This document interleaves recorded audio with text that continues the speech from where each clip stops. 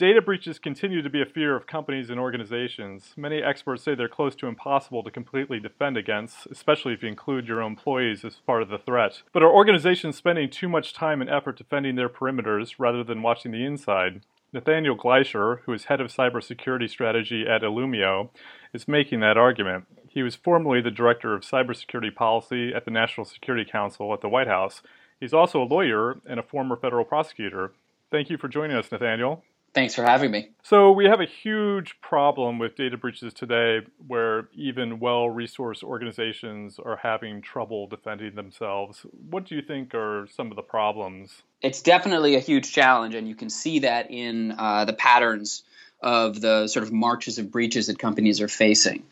When I look at it, so people often talk about breaches in two contexts, right? People will talk about the sheer number of breaches that happen in any given amount of time.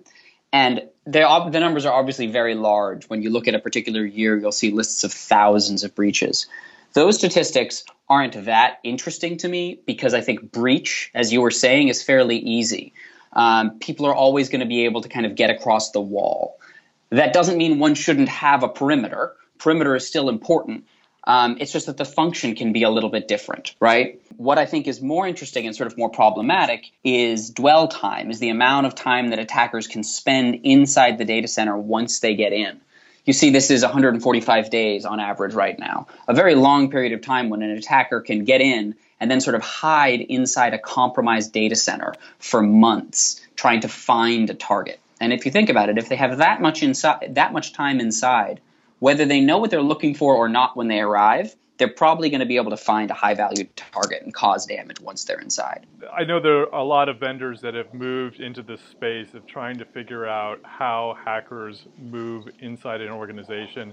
And one of the tricky things is that once hackers get in, if the initial exploit isn't detected, they're using a lot of tools that look like normal administrator tools to move around.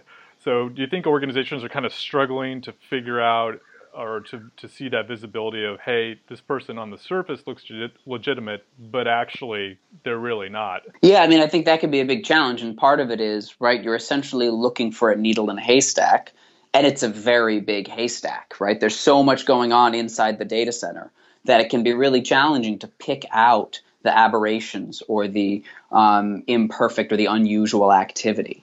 And a lot of it gets down to this very simple fact, which is that defenders largely don't know that much about the interior of their data centers. They don't know how their systems are connected. We often know, we know how our data centers and our clouds are supposed to function, but we don't know how they actually function. And somewhere in that delta, right, between how we set up our VLANs and how we set up our network security back when we built the data center and what it looks like now 2 years later as we've been duct taping on new devices and new systems and spinning up new applications and spreading out, somewhere in that delta is a lot of exposure that we don't understand and don't see. And so it becomes very easy for attackers to exploit that. Rob Joyce, who's the head of the NSA's Tailored Access Operations Unit, gave a public talk where he talked about how to make life hard for very sophisticated attackers. He gave this talk at Usenix about 6 months ago. And basically what he said was, the difference is essentially that sophisticated attackers know the data center, know their target networks better than the defenders. And if you think about it, if the intruder knows your network better than you do, you are already on your back foot and in a very, very difficult position. And I think we saw that famous slide from the Snowden documents that showed how the NSA had compromised Google's data centers. And there was an interesting sort of drawing of here where we strip out SSL. And then once they were inside Google's data centers, Google was moving around data that wasn't encrypted. And so once they were in, it was, everything was open. And as a result, Google decided to make some, big changes to that and start encrypting all data even as it moves internally. Yeah, I mean, so one of the things that I think is interesting is if you look at the way we defend data centers, one of the things that I think we don't do a very good job at is learning lessons from physical security.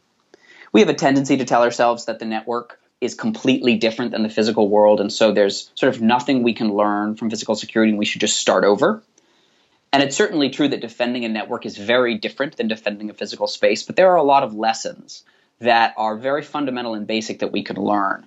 And knowing the data center is probably the strongest, right? You would never try to protect a space you didn't have a map of if you had a choice. You would never try to defend something you couldn't see, and yet that's generally what we do in the context of cybersecurity. And I think that's one of the real challenges. Sorry. Is that one of the difficult things then? Data centers, I mean, they're amorphous. They're constantly changing. New data is being put in. It's being reconfigured probably in a lot of different ways very frequently. Are companies and organizations not quite keeping up so well with sort of keeping a close eye on what those changes are and what the larger impact is on security? I think that's definitely true, right? Part of the challenge, if you compare the physical world to the network world, is that the network is dynamic and the data center is incredibly dynamic. So it's changing constantly, as you say. And I think we have tended to try to sort of deal with this problem by saying it's too complicated to understand how my applications and my environments talk to each other. It's too hard, it's too messy, it changes too fast. And so rather than trying to understand that, we're going to build a really high wall around everything, and we're going to try to develop sort of machine learning tools and very sophisticated computer-driven tools that will solve the complexity problem for us and will draw order out of that chaos. Whether we're talking about behavioral analytics or anomaly detection, some of the other things that you mentioned earlier. And those are all fine and good, and they're quite important, don't get me wrong, but I think the challenge is if you start with an environment that is very chaotic, there's a massive amount of uncertainty and sort of noise for those systems to try to process. And if you take a step back and you try to control that environment and you visualize it and you map it and you simplify it, it becomes much easier for those systems to be more effective. What are some of the things that you think companies and organizations should keep in mind then when they're securing their data centers, like sort of a top 3 points of things that you would do if you were going into an environment and you wanted to advise somebody on how they can improve their overall security stance? So the simplest thing that I would say, I'll start with kind of a high level thing and then give you something more specific. But the simplest answer is this. If you look at security strategy, look at the way the Secret Service protects the president, which I think is a very interesting model. You look historically at how we've done physical security. The defender has one advantage, and it's really only one. And that advantage is that they get to control the ground, right? The defender isn't faster or stronger. They get to sort of decide where the conflict will take place, and they get to protect it and control the space. The attacker gets to move first, and the attacker gets to move faster, generally. In cybersecurity, most of it is built around waiting for the attacker to show up, detecting them very quickly, and then responding very quickly. And when we do that, whether we're using these detection tools or something else, we're sort of always on our back foot. We're always competing with the attacker where they are strongest, rather than competing with them where we are strongest, which is in controlling the terrain, controlling the ground. So the simplest thing that I would say is I think organizations need to do a better job mapping their data center and controlling it, actually closing down pathways within it so that the attacker has fewer options to move around. And I can give you an analogy for that with a bit more detail if you'd like, but I'll pause and see if you want to ask something else or keep going with that. Sure. I was going to ask you about encryption because we know that Sure. encrypting your databases is good, but oftentimes when you encrypt databases and things like that, it makes it very difficult to run queries on it.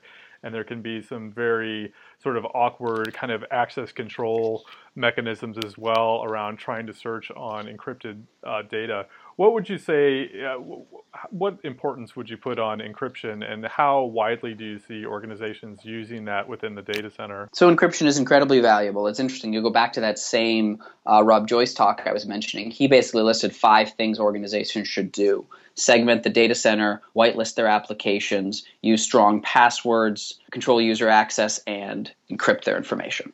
One point, though, is you don't protect the whole data center equally. It's not as if you do everything everywhere. I think so. Illumio, one of the things that we're focused on, obviously, is segmentation and microsegmentation and taking the data center and dividing it up so that if an attacker gets inside, they don't have the run of the place. They're forced to constantly try new doors and try new locks and always be moving and risking exposing themselves as they try to get to more valuable information. And when people talk about segmentation, just like they talk about when they talk about encryption, there's a tendency to say you're going to microsegment everything. You're going to lock down every corner of your data center in the exact same way, and you're going to protect it all the same. But the funny thing is when you do that, everything is equally protected, which means nothing is, you're making no acknowledgement of the fact that some parts of your data center are more valuable than others. And the truth is, you're going to want to overinvest in the most important places in your data center. And so you're not going to do the same thing everywhere. And so if you look across the whole data center, you're going to find the most important places, and you're going to really lock them down. And you're going to be using strong encryption. You're going to be segmenting the space. You're going to be doing all these things to protect it. And then there may be other parts of your data center. For example, your development environment, where your engineers are testing new things and it needs to be fairly loose and flexible, where maybe you're okay with it being a bit more exposed because you're making this choice. And so I think we need to look at data centers as three-dimensional spaces in some sense, with some areas that are more important, and we're going to overinvest in those, and some areas that are not as important. We're going to be okay with that being more flexible and more open. Thank you very much for joining us. No problem. Thanks for taking the time to chat. I'm Jeremy Kirk with Information Security Media Group. I've been speaking with Nathaniel Gleischer, who is head of cybersecurity strategy at Illumio, and we've been talking about how to secure your data centers better. Thank you very much for joining us.